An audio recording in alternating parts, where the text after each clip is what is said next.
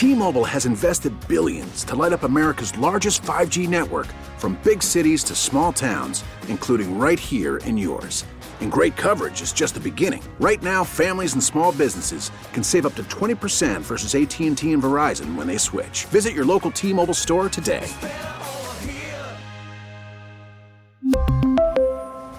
Plan savings with 3 lines of T-Mobile Essentials versus comparable available plans. Plan features and taxes and fees may vary. Mixed martial arts and boxing fans, it's time for Fighter's Fury, inside the heart of a champion. With your hosts, Brendan Tobin, Seema, and Tommy Guns. It's time for Fighter's Fury on AM 790, The Ticket. Good morning, everybody. Welcome on in. It is Fighter's Fury here on 790, The Ticket. Tobin here with you for the next hour. We will dive all over the world of mixed martial arts and boxing. A lot to dive into today. I was down over at Media Day this week at American Top Team. The UFC was hosting a little media shindig over at the gym. I got a chance to talk to some interesting peeps. We're going to talk to the Panthers' Shawn Thornton in just a matter of minutes, or you guys will hear my conversation with him from the gym. For those of you who don't know, Shawn, who was known as Panthers Badass for a long, long time, champion with the Boston Bruins. I would say that Shawn was known for his fists on the ice, and he's been a long-time trainer of mixed martial arts, or trainee of mixed martial arts. He trains mixed martial arts. I don't know what that words radio. Anyway, he's going to join us. He's had a big influence on getting the UFC back here, and an interesting conversation with him. But I want to start with last night at UFC Nashville. Amazing, amazing win by Anthony Showtime Pettis over Stephen Wonderboy Thompson. And, you know, Anthony has had such an interesting career because of how fast it started off. I mean, you're talking about a guy who could basically be considered the logo of mixed martial arts for a while. I mean, how often when you're trying to convince people to like mixed martial arts and what it can bring outside of boxing, who doesn't show their friends the Showtime kick? Who doesn't show their friends the kick off the cage on Ben Henderson from WEC? Everybody does. When you just want, and people who don't even watch mixed martial arts have likely seen the Showtime kick. Everybody has. A young champion, a guy who is looked upon as one of the best fighters on the planet, could do a little bit of everything, cover the Wheaties box. He seemed like he had the total package. And the sport being as unforgiving as it is, it took a piece of Anthony Pettis. This is a guy who, you know, had some hard times at 155 pounds. You know, had cut himself down to 145 pounds, missing weight 145 pounds. And now found himself yesterday at this place after just an incredible fight with Tony Ferguson, where Tony Ferguson won by pure savagery. He decided, I'm going to go up to 170 pounds, called out Wonderboy Thompson, who, by all accounts, has been atop the 170 division now for a good 5 years, has taken out former champions, has gone toe-to-toe with Tyron Woodley, who's established as one of the best welterweight champions of all time. This is a huge, huge task upon Anthony Pettis' plate that he was taking. And he goes in there and looks, I mean, I'm watching this first round and just like, you know, he's getting these lower leg kicks in, but he just looks a beat slower than Stephen Wonderboy Thompson. Stephen Wonderboy Thompson looks a little bit crisper. Doesn't look like he's telegraphing as much. And, you know, they get into the second round. He's busted up a little bit. The nose is bleeding. I just get in and I'm like, man, I don't think this is going to go well for him. I don't think this is going to go the path of what Anthony Pettis was hoping this to be. And he continues to put money in the bank on this kick down low, and then just, I mean, off the cage, hits this Superman punch that's almost like a Superman hook right on Stephen Wonderboy Thompson, knocks him dead. Couple follow-up shots, but it was like this leap, not off the cage, but pretty close to it. He got like a little bit of momentum on the cage, step up, Superman punch, and dead Stephen Wonderboy Thompson. It was crazy. I mean, you were talking about an Anthony Pettis now having two of these just iconic knockouts, these just unbelievable showcases of athleticism, creativity, talent, gets himself a win at welterweight, and what a moment for him. What a moment for him, because, you know, a guy who goes up in weight, he takes on an absolute top contender in Wonderboy Thompson, a guy that nobody really wants to fight. Like, you fight Stephen Wonderboy Thompson because you're trying to get somewhere, but ideally he's a hard matchup for everybody. It's not any. It's basically like going in there and you're fighting a cobra. He's that kind of quick on his strikes. He's got this difficult style that you got to face, and you're going in there. This is the thing that's interesting about Anthony Pettis.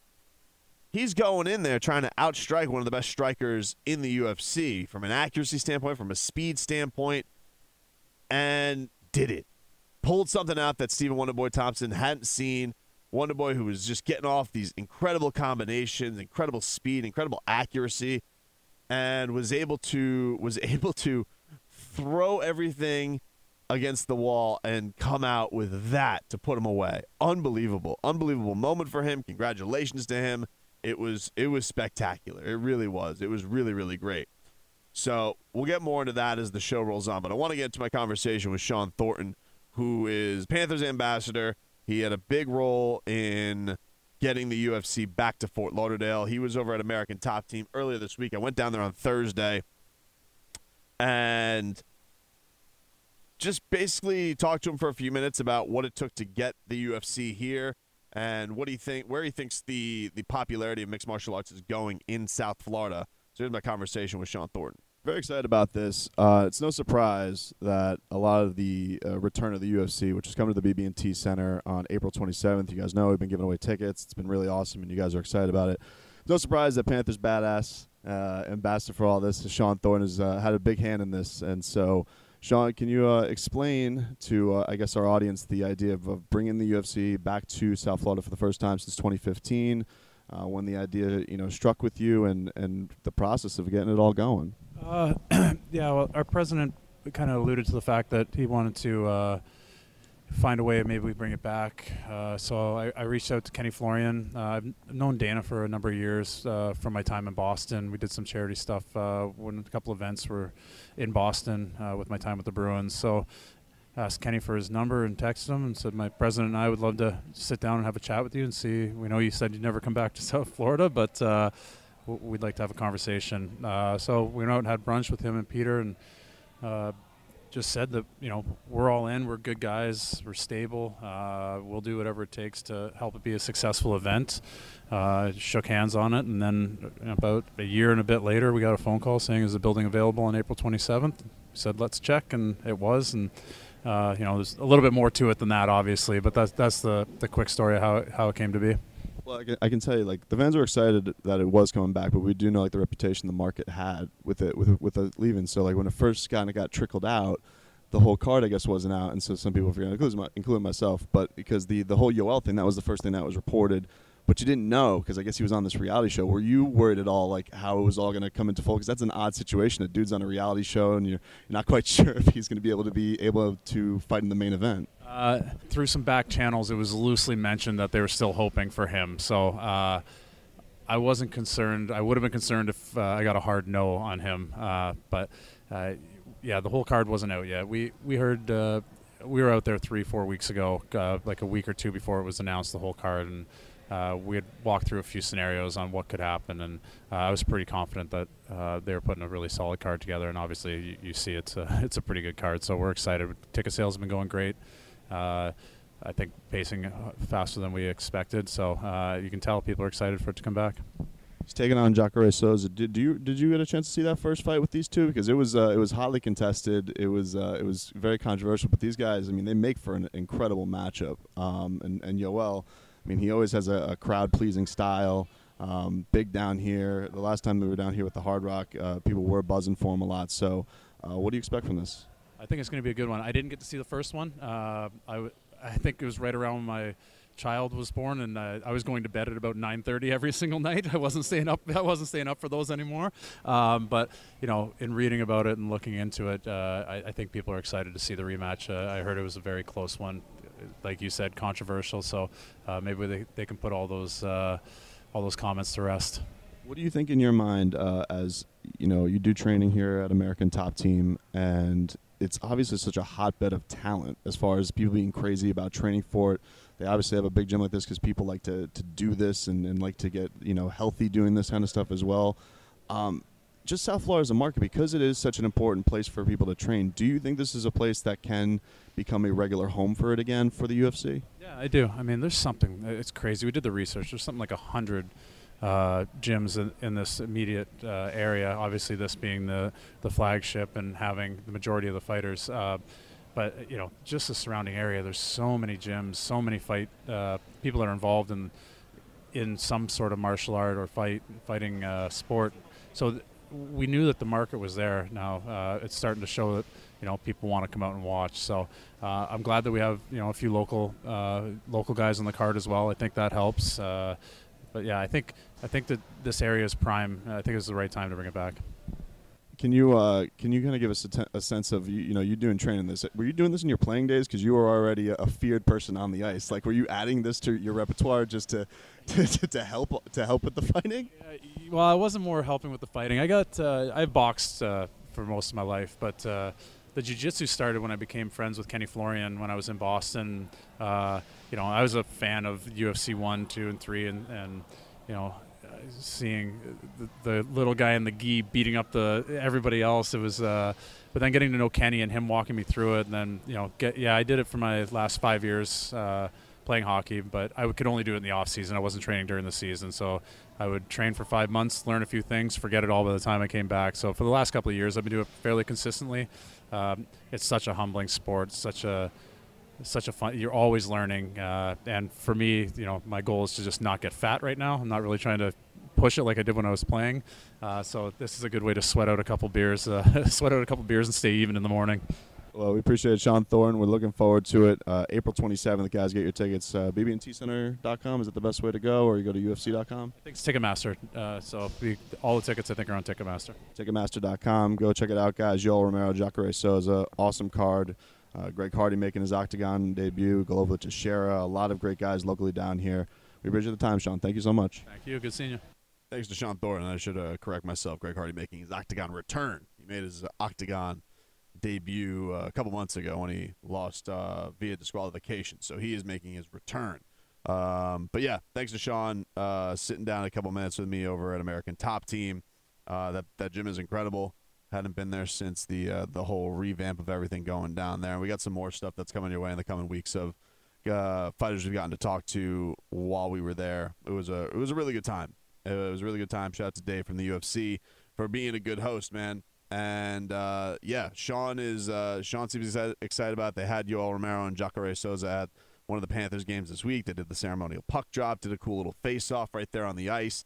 And it is good to see everything kind of come to fruition because it is important. I mean, as we talk about on the show all the time, you guys know that we're out there a lot watching the regional circuit as far as the fight cards that are down here and all the up-and-comers that are down here and people, establishing themselves, whether it be in boxing or mixed martial arts. But it is something to have the big show come to your town and that you be able to show out that you could support it. And, just the amount of people that are fans of this down here, you hope that they go out there and the sport just to show that this can be a place that's a bit in the rotation. Maybe they could visit every year or every other year, and that isn't completely blacklisted as it was. So thanks again to Shawn Thornton for stopping by. When we come back, we'll get into a lot of it going on in the UFC, a lot of news and notes as far as what happened this week. There was a champion that lost his belt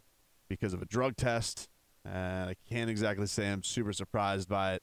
We'll get to that when we come back right after this. It's Fighters Fury on AM 790, The Ticket. All right, welcome back, guys. It's Fighters Fury here on The Ticket. Tobin here with you as news came out this week about TJ Dillashaw and him having to give up his belt. So we'll get to that in just a minute as not exactly surprising news that went down this week. And also it seems like the heavyweight championship of the world between Deontay Wilder and Tyson Fury is completely dead in the water as they've announced that Deontay has his next opponent. He's going to be fighting on Showtime coming up in May. So we have that to look forward to as well. But speaking of boxing, I want to give a quick shout-out to our guy, Harold Calderon, King Calderon, as he moved to 19-0 this week. 5th-round TKO at the Miccosukee Resort and Gaming. He got himself a nice knockout win in the 5th round. I just want to give a shout-out to him. He trains down here in Miami. He's one of Miami's own boxers and friend of the program, was in our Give Dwayne Biscayne video. And just looks, vastly improved every time he steps into the ring. Looks sharper. He's down to stop guys on the regular now. And you can just see the development of those talents as he continues to work his ass off. I'm just hoping that he gets the opportunity to do it on a bigger stage and a bigger broadcast stage. And I'm telling you, from all these stages that I go to between, the cards in Dallas or Vegas that I've gone to, this dude can hang. This dude can definitely hang with some of the people that they have on those cards. So I'm hoping that that bigger opportunities and bigger exposure come his way, because he's certainly deserving of it. And you root for a guy who works that hard, who trains that hard, and just want to give him a congrats, man. Sorry I couldn't make it out to this one, but it definitely will be at the next one for 20-0 for sure. So congratulations to our guy Harold, as he had himself a great performance. So this week the news was announced that TJ Dillashaw is going to give up his bantamweight title because he had what he described as an adverse finding in his drug test. Adverse. And look, man, I don't pile on things a lot, but that TJ Dillashaw, Henry Cejudo go down the flyweight thing stunk from the get-go. And so the idea that he popped for some kind of test when a guy's never fought at flyweight before, he's felt better than ever, but he had to fight at his lowest weight class. Oh, and by the way, not taking shots is great. Really? Really? A guy who was getting pummeled in the face by Cody Garbrandt, all of a sudden, his body ain't acting as so natural when he gets down to a lower weight class. Color me shocked. Can't believe it. I'm a little bit stunned if you can't tell. Of course he found something adverse. Let me get this straight. You thought that guy just decided to go on a fast, and that's how he got down there the same way? Not likely. So, yeah, not exactly surprised that TJ Dillashaw, they found something adverse in his system. And kind of an appropriate ending to that entire saga, because I thought the entire thing was dopey from the start. Going down in weight to go get... Who cares? No pun intended, huh? Who cares about going down in weight to get belts? It's so silly. I'm going to shrink myself down to 125 pounds, and I'm going to starve myself, and then I'm going to go fight. I got gold. But he's going to come in the cage at 145. Right. It's like, come on, man. It didn't smell right to me, Seema. Good morning, by the way. What it smelled like? Good morning. It smelled like a rat. It smelled like a rat. And by the way. Wow, conspiracy theorist. Hey, look. And by the way, Cody Garbrandt, who, lost twice to TJ Dillashaw, doing the old frog sipping the tea emojis, because he was out there on a stage. He's like, hey, this guy's on stage. He showed me how to do steroids. Wow. That's how much this guy's on steroids. He's given courses on it at Team Alpha Male. Think of what you want with that material or not, but yeah, man, not that surprising that TJ Dillashaw popped on this stuff. So he loses his belt, and the way they're going with it is they're going to go Marlon Moraes, who's been on an absolute tear, and Henry Cejudo, he's going to get to move up in weight and fight for the 135 belt. Don't have a huge problem with it because I don't know what the hell the future is of flyweight anyway, and it's probably better off for Henry, who's already knocked out the 135 champ. Of course he deserves to fight for the 135 belt. Makes complete sense. You agree, Seema? I would agree. All right. You know me and the flyweights. Not a fan. No. Not a fan. Nor is the promotion. Equal opportunity for all, regardless of weight, but just they're rare. I won't say never. They're rarely entertaining fights. I thought Mighty Mouse got more entertaining as his career went on because he started to go for the knockout, and not just be so technical. I think the reputation was already too ingrained in people's mind. Like watching a GSP fight. Kind of. If you saw him punch somebody and knock somebody out. It was either on accident Right. or it was just a fluke. How did you, speaking of knockouts, what did you think of, did you see Anthony Pettis last night with the Superman punch? I saw the highlight. You know I didn't see it on ESPN Plus. Well, you better get that ESPN Plus because everything's I'm done. on it. Pay-per-views only for me. It's ESPN Plus UFC. That's the entire name of the organization now. I'm old school. There's nothing on television anymore. I watched the pay-per-views, and then I looked for the highlights. At least on ESPN, you get the full highlight of the knockout. You don't get this on FS1. You get this leading up to. Let's show 3 shots, and then you get a still of a guy with his face disproportionate. I've never gotten that because once the pay-per-views are bought, they're bought. It's done. Why not show it? I guess they're hoping on replay. I think nothing is dead. But did you hear the news this week about ESPN Plus? What's the news? Okay, so Dana White. This sounds deep. Well, you're not going to like this. That's why. Dana White came out with an announcement this week. First of all, he signed a 7-year extension. Yeah, I heard that he signed a 7-year extension for his baseball player money. Is it? I think so. I didn't see what the money was, but I just saw it was 7 years. He was getting paid $40 million a year before. Right. So, you could only assume it's either going to be the same or more significant. Well, the thing that they announced was that ESPN Plus is now going to be the distributor for pay-per-views.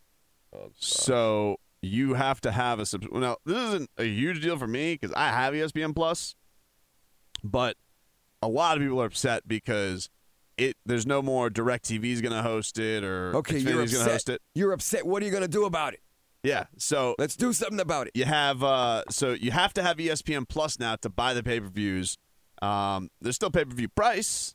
I think they're masking it as you could buy them for $60, but you got to pay $5 a month for ESPN Plus. So it's still the same way, all going to ESPN Plus on the split. So I have to do the whole smart TV configuration. Yeah, that is insane. Yeah, I don't know what to tell you, I'll be asking for those bootleg links from you. Yeah, well, I can always get you those. Not that you have them. But I would ask you. Dump that, Antoine. But yes, I do. I'm very privy to the Slovenian websites. Hello, you want to watch UFC 249? Hello, fight time. Hello, fight time. Hello, you like this? Very good. All you have to do is watch UFC in reverse. It's the same. It is. That's the way it rolls. He hit him with a right hook. No, he didn't. Hit him with a left hook. I mean, look, man, this is I guess the wave of the future. I don't know, but 7 years, that's where it's going to be. So I'm trying to figure out. I guess Fight Pass was purchased by ESPN because I don't know. I'm to understand. They gave him that data. Yes, they leveraged that data in the deal, and yes. I'm sure that Fight Pass was a part of the. I don't see any cards. I don't see any cards on Fight Pass anymore. I think the Fight Pass. ESPN. I want to say EF. I think the only thing they're going to do for Fight Pass is I know they got Roy Jones Boxing on there. I know that there's some regional stuff on there, but I don't think the UFC fights. I don't think that's on there anymore, man. I'm sorry. Roy Jones Promotions not your thing? Not really. Yeah. So you saw the highlight of it. Pretty cool. A cool moment for him. Cool moment. I thought it was a great moment for him. Obviously, it's a critical lesson for many, including Stephen Wonderboy Thompson. Regardless of how much you're dominating a fight, you never get complacent. Yeah, and he got complacent. Yeah, he normally doesn't leave himself susceptible, especially to a Superman punch. Oh no, this is a guy that leans back in his stance. Yeah, I mean we've seen him rocked before, but those are usually guys bullying him up against the cage like that. Yes. Not like that. No, that was. I didn't even. It didn't even look at one point like it was a really hard, clean shot. Yeah, because he seemed to be going backwards, and I never understand. I get the leverage when pushing off the fence, but it didn't look like Pettis actually got a good push off the fence. No, it looked like a straight jump. I think it was also just like you said, the angle of it. It was almost Tyron Woodley described almost like a Superman hook. Yeah, normally it's just he came around the guard. Yeah, it was really impressive. He's dynamic. It's one of those things with he's had a hard career since getting to the top. There he is, right there. Yeah, he's had a hard career since getting to the top, but. Man, that's actually a pretty cool stat that they put up there. He joins Conor McGregor and Kenny Florian as the only fighters with wins at featherweight, lightweight, and welterweight. He's so damn talented. I mean, there was a reason that this guy was on the cover of the Wheaties box, but agreed. Something happened though. Something happened. I think that, and he's alluded to without coming out and saying it. I think they made him a more tactical, conservative fighter to create value for him, not necessarily for the fans and interest in from the fans' perspective. But I think that they kind of toned him down a little bit, and he mentioned yesterday after the fight that this is he's embracing his new fight style, and he's coming and he's going to make it exciting for the fans whether he wins or loses. Yeah. Like a Diego Sanchez. Absolutely. Which, by the way, 2 weeks ago, that Diego Sanchez fight. You got to love Diego Sanchez. He's the man. Come on, man. I think the next fight for Conor's Diego Sanchez and Conor McGregor. What two guys are going to just stand and trade? I don't know. Everybody's calling out Conor. I saw Tyron Woodley called out Conor. Payday, 7 figures. Jorge Masvidal called out Conor this week. And they all sound entertaining. Like those are all fun Conor fights. Obviously, the Cowboy fight that was first talked about. That fight. Man, I wanted that fight too. Now it looks like Cowboys fight Ally Aquinta instead, because Cowboy's not going to wait on Conor's terms. He's going to go fight, and if he wins, he'll then call out the Conor fight. But and then with a Budweiser in his hand. I think some people were talking yesterday. Woodley and Ben Askren were talking about. I think Pettis versus McGregor was always a fun fight. I think that's a great fight. That's a great fight too. Like there's a lot of fun Conor fights to be made. It's just.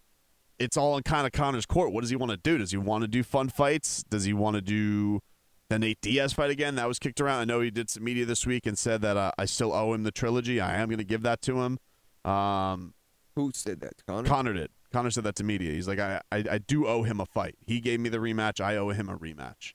That's cool. So I don't know when that's going to happen. He's going to wait till Diaz is out of shape. That's never going to happen. Like Diaz is not going to get out of shape.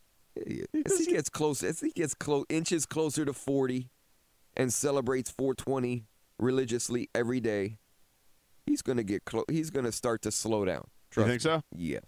Well, I think he did just say this. What was his recent thing? He says he wants to do fights at 185. There you go. Like not about cutting weight anymore. That's a sign. But I'll tell you what, man. And Conor at 185 is a horrible idea. Oh no, that's too big for him. Yeah. 170 is now. If you weigh his ego, then you might make 185. Maybe. Yes. But 170 is probably the most he could go to, and it has to be certain guys. There's not, and he can't do everybody there because there's some like Conor versus Kamaru Usman. That's bad news. Conor versus Ben Askren. That's bad news. Shut your mouth. Him versus Tyron Woodley would be kind of fun. Woodley's just going to take him down. You think so? He wouldn't try and strike with him? Nope. Because that'd be a fun fight. I mean, he may strike with him in the first minute or two. Because Tyron's kind of stocky. Set up the takedown. Tyron's kind of stocky. He's not a huge 170er. So I think that'd be kind of fun. Have we talked about the early stop? Well, we probably did. The early stoppage on Robbie Lawler. I don't know if you and I did together. I don't think so. That was horrible. It was horrible. I was talking about this last week because I recorded the show from Dallas, and I think that the thumb up and everything, like Herb Dean. This is what I think, because Ben Askren. Do they drug test refs? I don't know.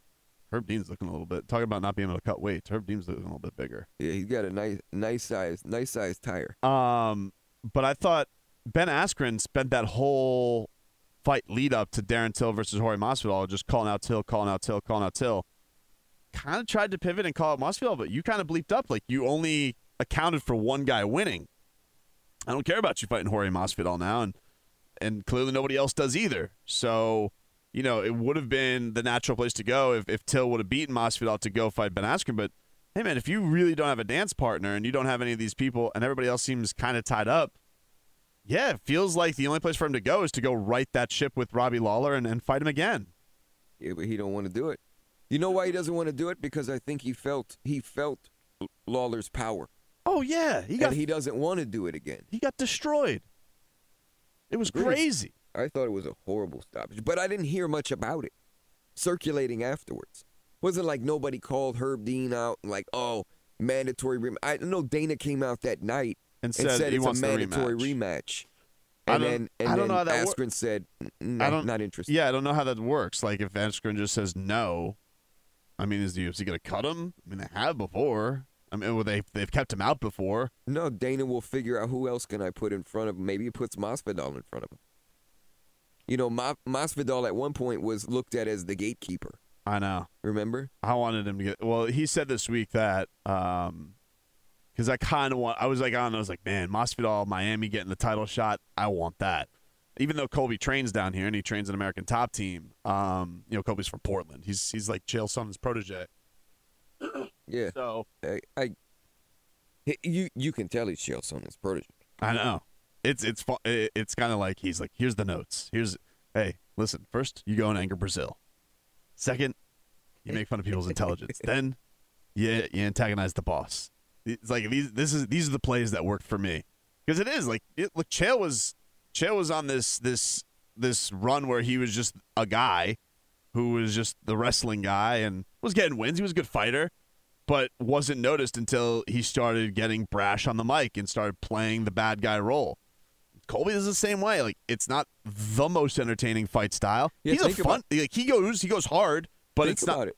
Chael Sonnen, Anderson Silva, John Jones. I mean, the list goes on and on. Yeah. He talked his way into fights that he didn't deserve or earn. Right. At least in the cage. Colby's at this point right now where I thought that fight against Rafael dos Anjos, there was a lot of pressure on him going into that fight because he did talk a lot of bleep. And it worked. That entire arena booed his ass off. They hated him. But he showed up. And the whole thing did trickle down with he was the interim champ, didn't fight when the company wanted him to. So I don't have a problem with them giving him the title shot. But, man, I would love to see Masvidal in the spot for the title. Because he has just been doing this thing for so long. And to win like that in another country. And he'd have to fight. I don't know. Usman? Yes, Usman's the champ now. Tough matchup. It's a very tough matchup, but also isn't Usman out for like he's gonna be out a little bit. He was 3 months. He was on Rogan's podcast and he had another knee surgery. I think a double hernia, a fractured foot, and knee surgery. I think he'll be back probably the summertime, if I had to guess. We'll see. We'll be back after this. It's Fighters Fury on AM 790 The Ticket.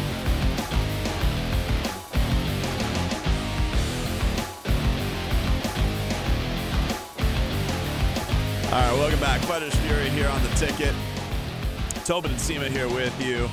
So it was announced this week that Deontay Wilder will be fighting Dominic Breazeale on Showtime in May, and that Tyson Fury is fighting Tom Schwartz in June. The accountant? Man, I mean, thanks. He sounds like an accountant or a lawyer. Boxing, shout out. Thank you. I mean, only you. Only you beautiful bastard, you. Only you could screw up the heavyweight championship of the world like that. It was like, oh, you guys had one of the most epic fights of all time, and there was one guy almost got knocked dead. He got up. He almost, yeah, you know what? We're gonna go our separate ways. Why rematch? Why do that? I don't understand. It was so easy. Protection. Well, it's not only protection. Well, boxing has mastered witness protection, and really the FBI should take tips. Yeah. From the boxing industry for witness protection. Yeah, Bob Arum and Al Heyman should just be running witness protection. This is where we need to put him. Keep him. We'll put him on a fight. Nobody will see. Nobody will care. We'll slice you off a little bit. You got no shot of losing. It's all good. We'll even put it on paper. It's crazy. We'll throw everybody off. But I was talking like months ago. We were thinking like, man, these two, they kind of stole the buzz from Anthony Joshua. Agreed. I thought they so stole too. the buzz of relevancy from Anthony Joshua, and they just gave it right back. It's very frustrating. Like if you guys had this opportunity, this grand opportunity to say, oh, he may have more belts, but we got the belt that matters. And now, man, what matters? They're gonna still run around with Tyson Fury talking about that lineal champ nonsense and.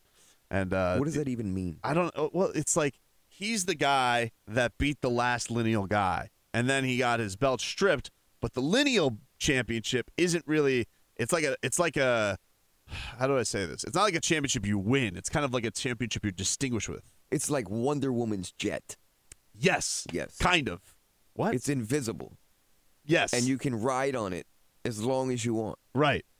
You can see the world. It's just a thing. But you can't put it on. Yeah, it's just a thing they're going to say. So then Tom Schwartz, he has the chance to become lineal champion, I guess. Wow. So bully for him.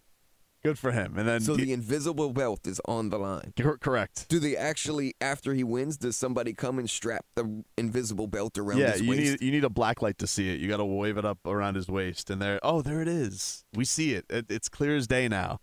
That and $100 get you into live. Oh my God! It's so irritating, man. Like you had it all perfectly played up. Oh, these guys are gonna fight. I like the Jarrell Miller versus Anthony Joshua fight.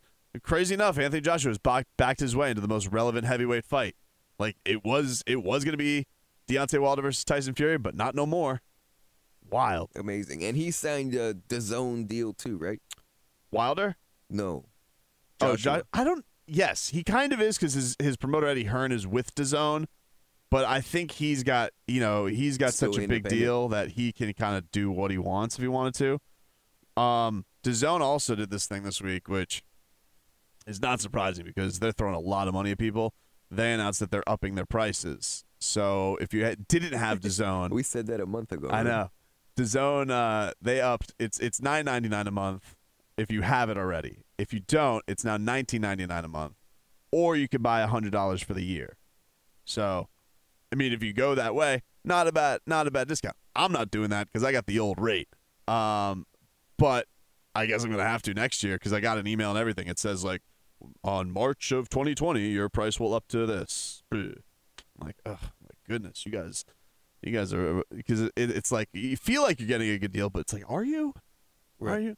And that broadcast isn't fantastic yet, man. Like I've watched a lot of, like if I have to pony up the stream. Is Buffer on there? Yes, he is. Which is not surprising because it buffers a lot when you're watching it. It's appropriate.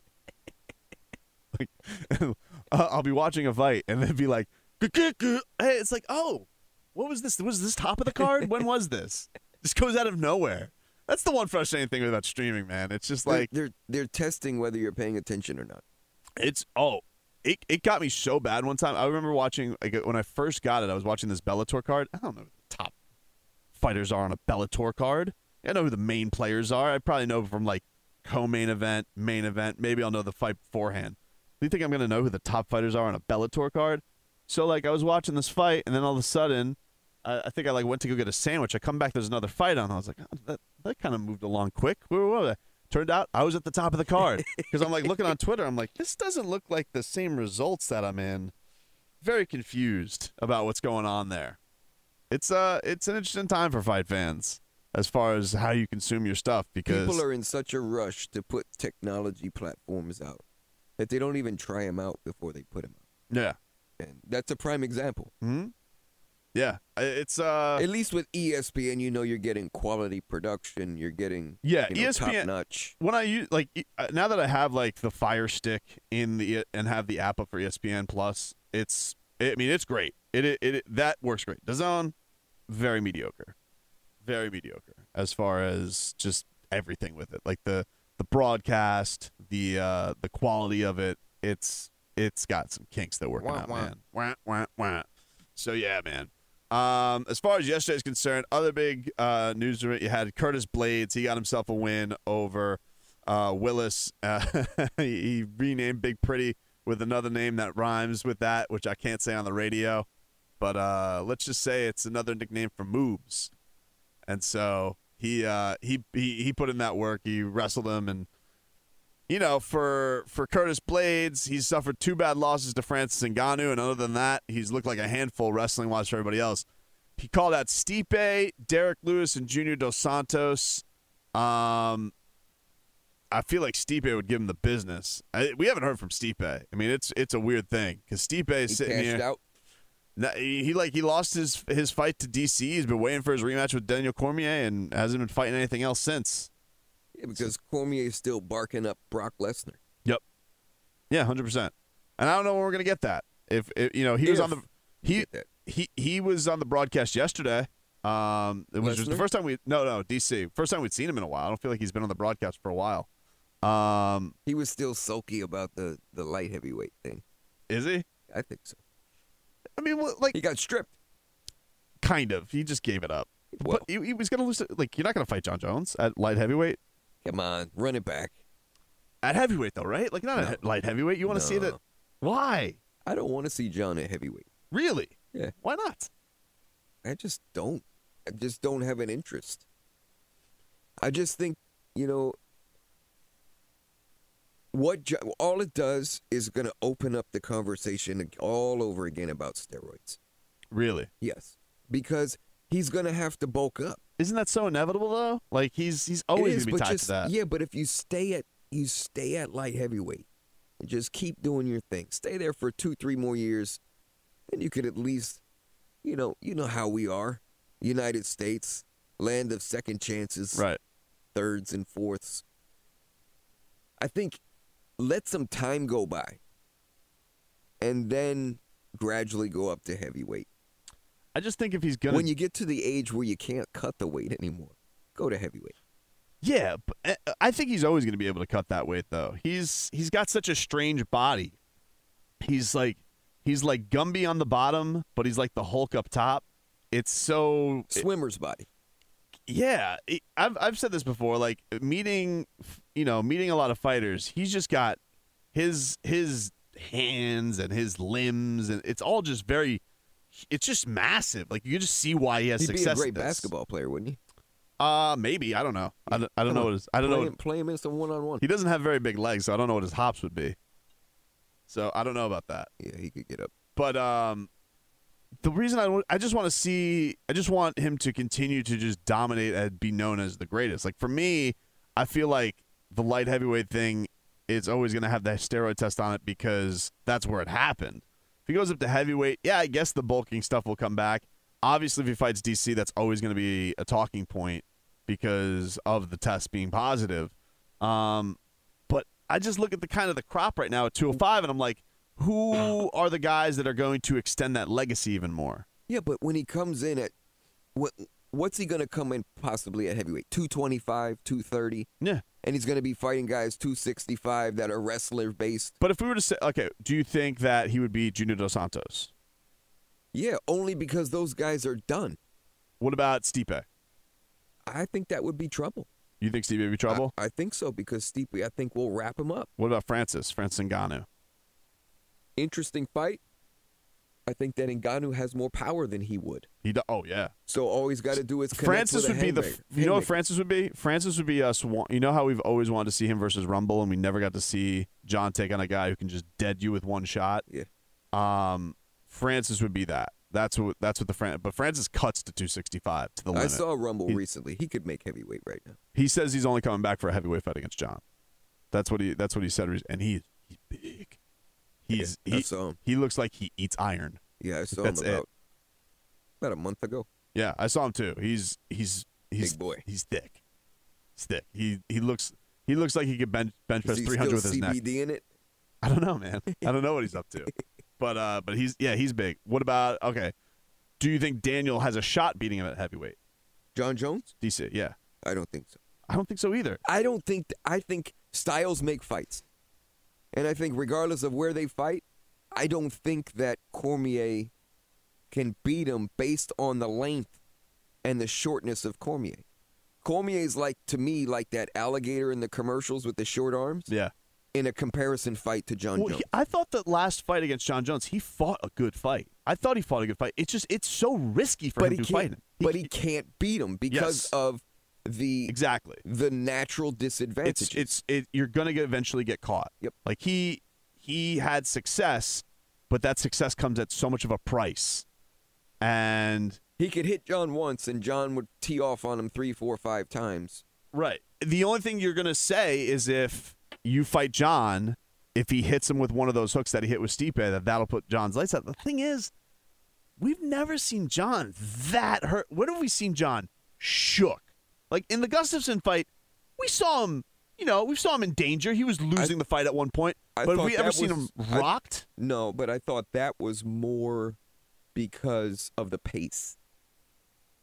Any kind of, impacts that we saw from John was more attributed to the pace of which they were fighting.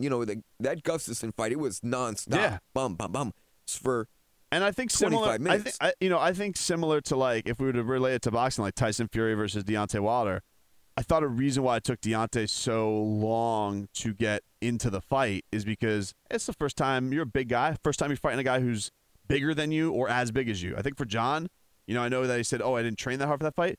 That's the first time he fought a guy who was about the same size as him, 6'5". It takes time to adjust to that range. Yeah. It's different.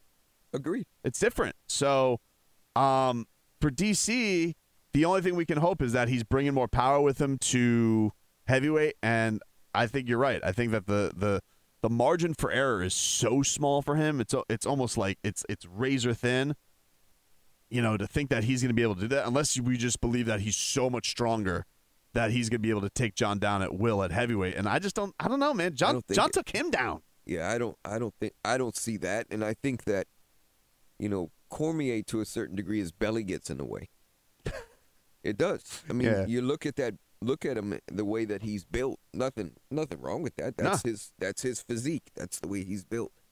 And I just don't. How's Daniel Cormier not like on every restaurant commercial? Like the heavyweight champ of the world looks like that. It should be the Daniel Cormier grill. 100%. Yes. He should be the new George Foreman. I agree. He should be the new George Foreman. That's a good call by you, man.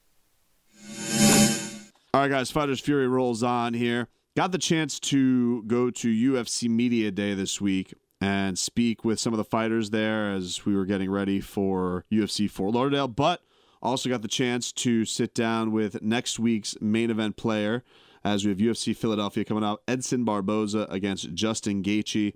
And I got a chance to sit down with Edson Barboza, one of the top contenders in the toughest division on the planet, the UFC 155 division, as he's getting ready to face Gaethje, who's an absolute monster, who, I mean, every fight that he's in is thrilling and tough for his opponents. But Edson Barboza is no slouch either. You talk about the best kicker basically in the sport with those whips that he has coming from every single angle. So here's my conversation with the great Edson Barboza. Very excited. We're talking to Edson Barboza. How are you, man? It's good to have you.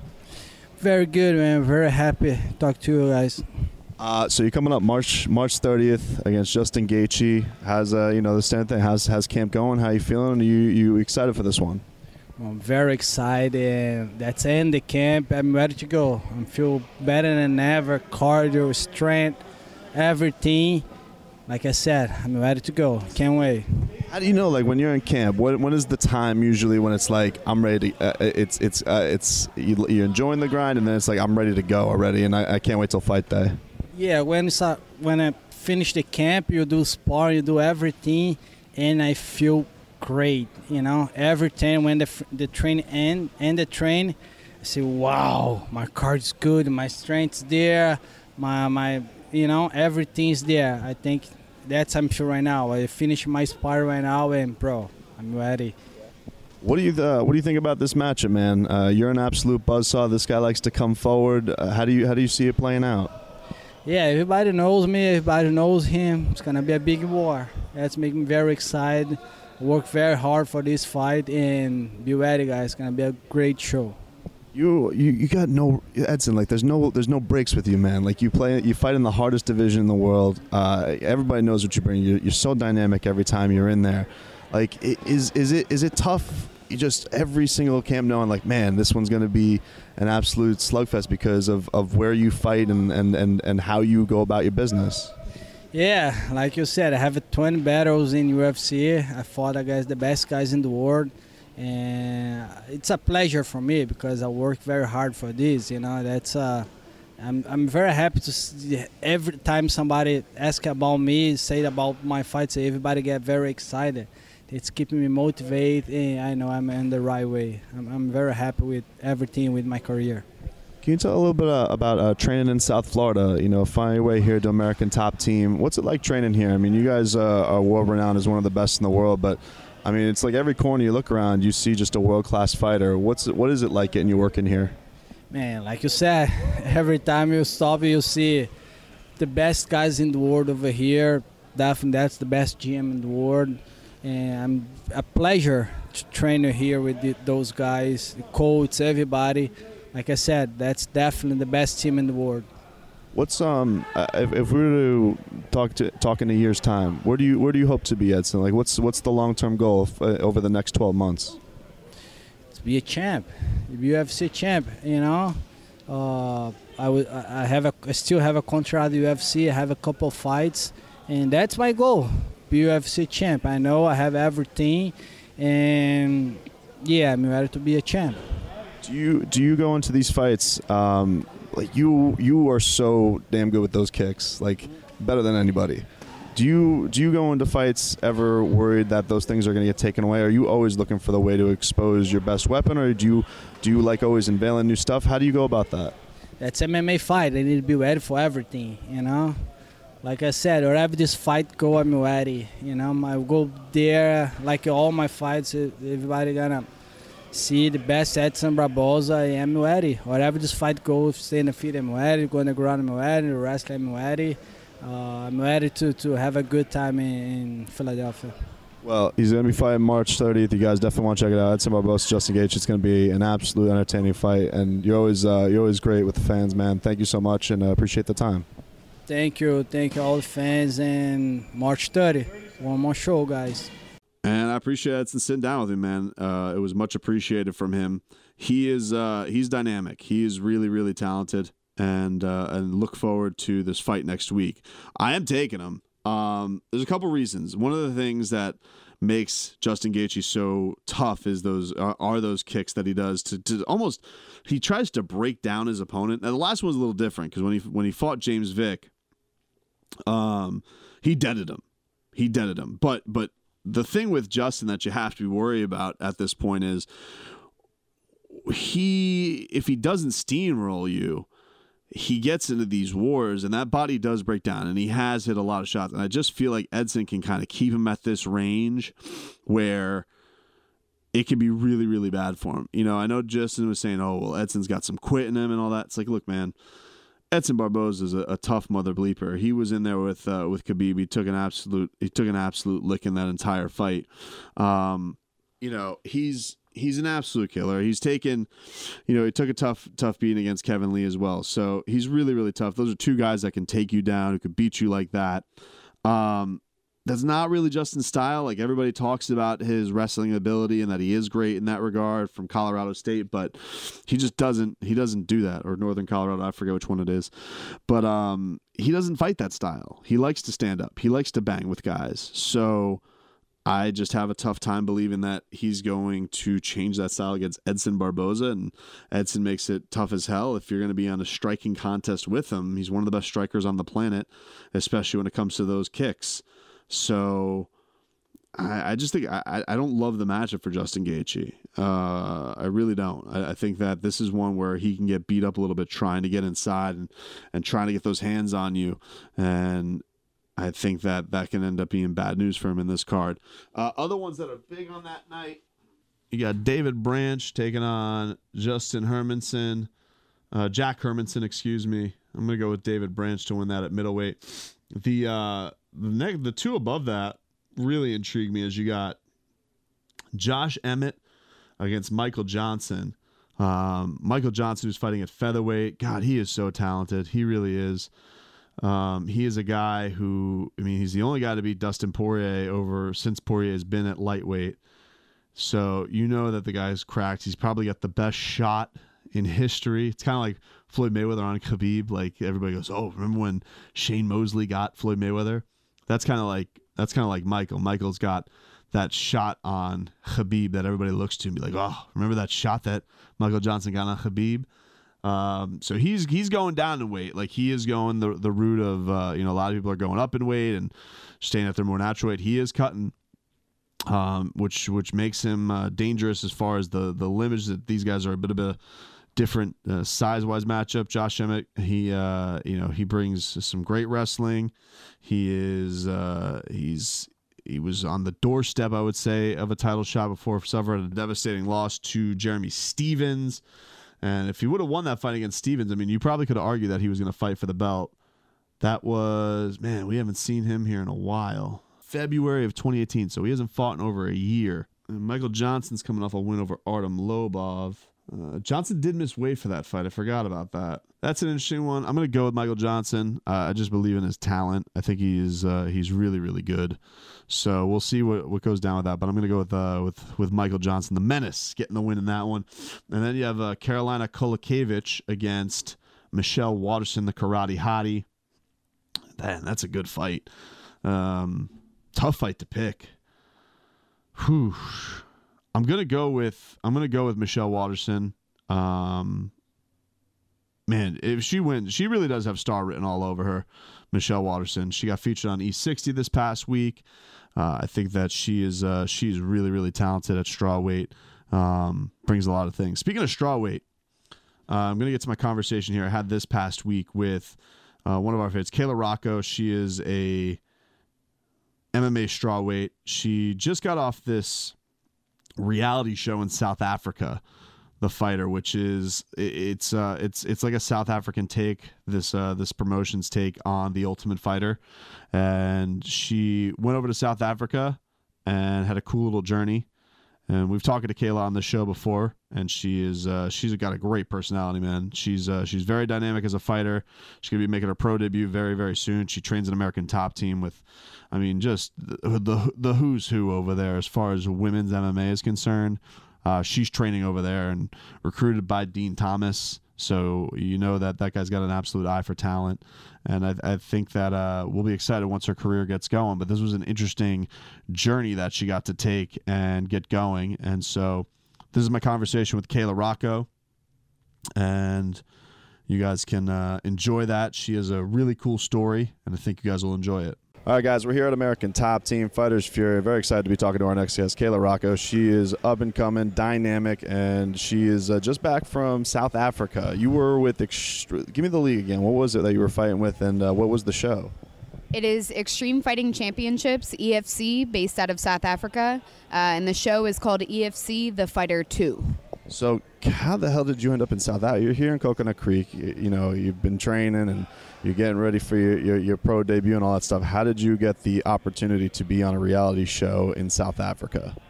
So about a week before the show, actually, my manager reached out to me, and also my gym reached out to me. EFC said they were looking for 1 or 2 more contestants for the show. And it was so last minute, but it was just an opportunity of a lifetime. And so I pounced on it. So a week later, I was on a flight to South Africa, and I was there for 6 weeks.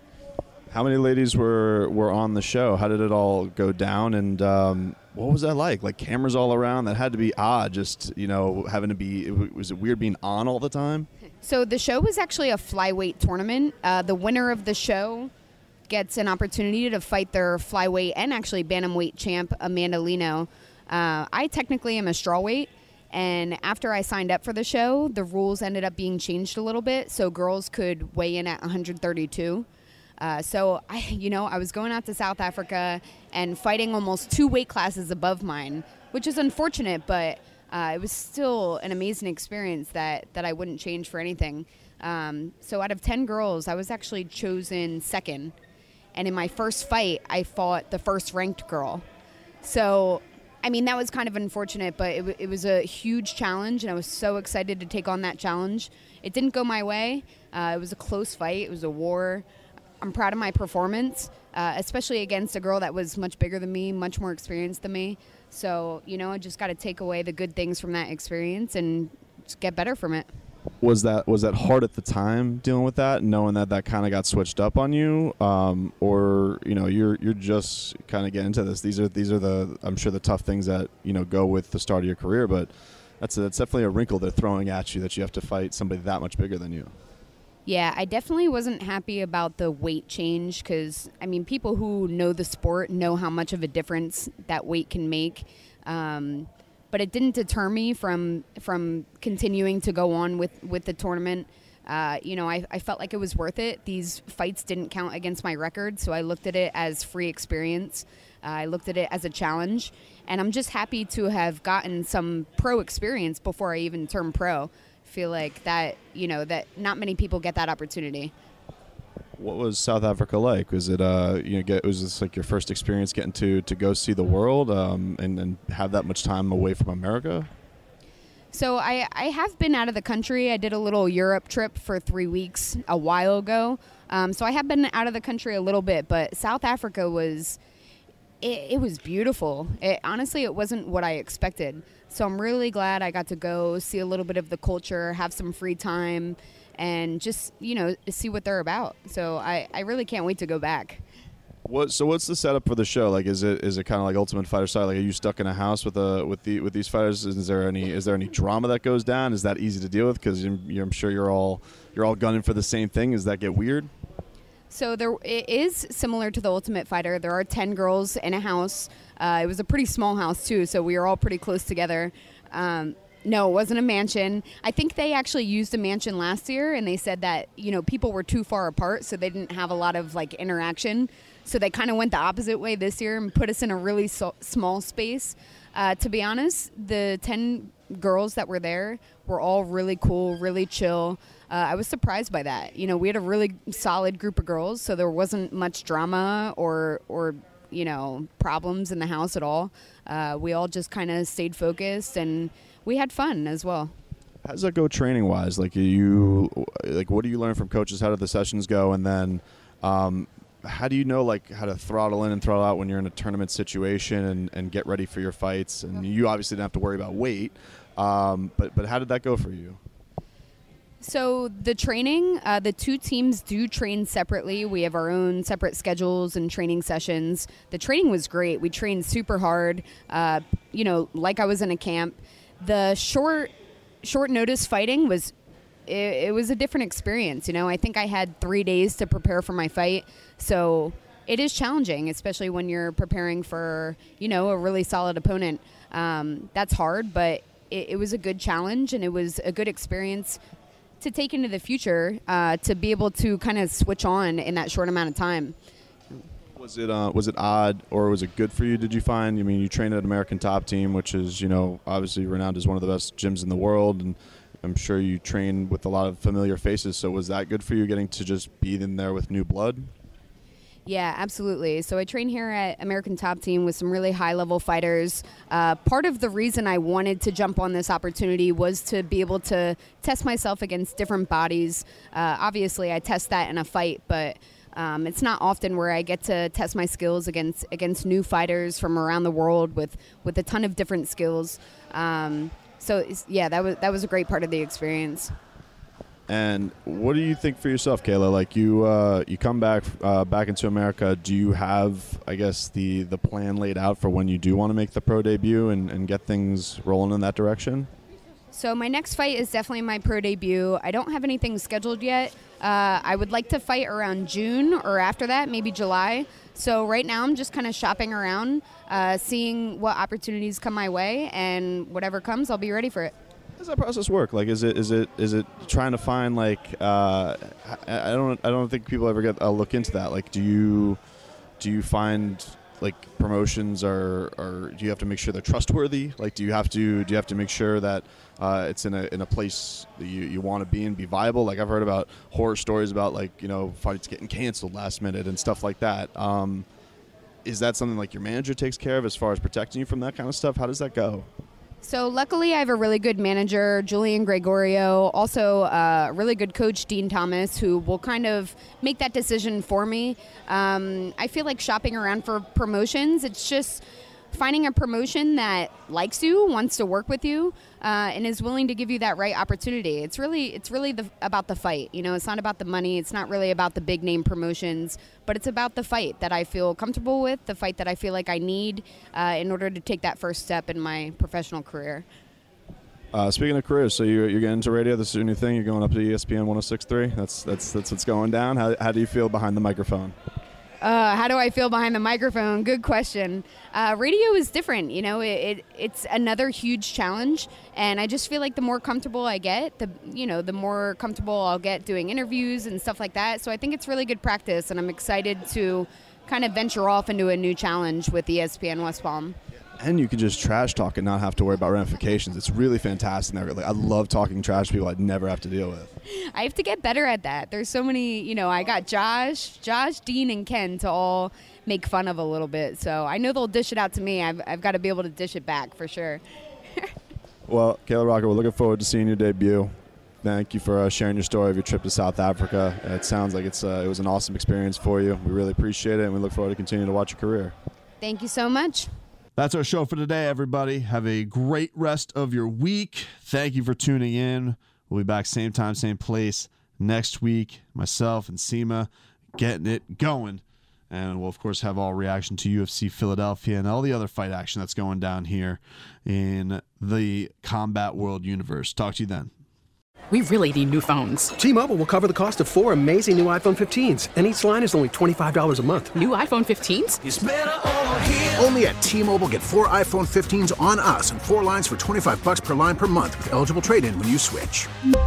Minimum of 4 lines for $25 per line per month with autopay discount using debit or bank account. $5 more per line without autopay, plus taxes and fees. Phone fee at 24 monthly bill credits for well-qualified customers. Contact us before canceling account to continue bill credits or credit stop and balance on required finance agreement due. $35 per line connection charge applies. See T-Mobile.com.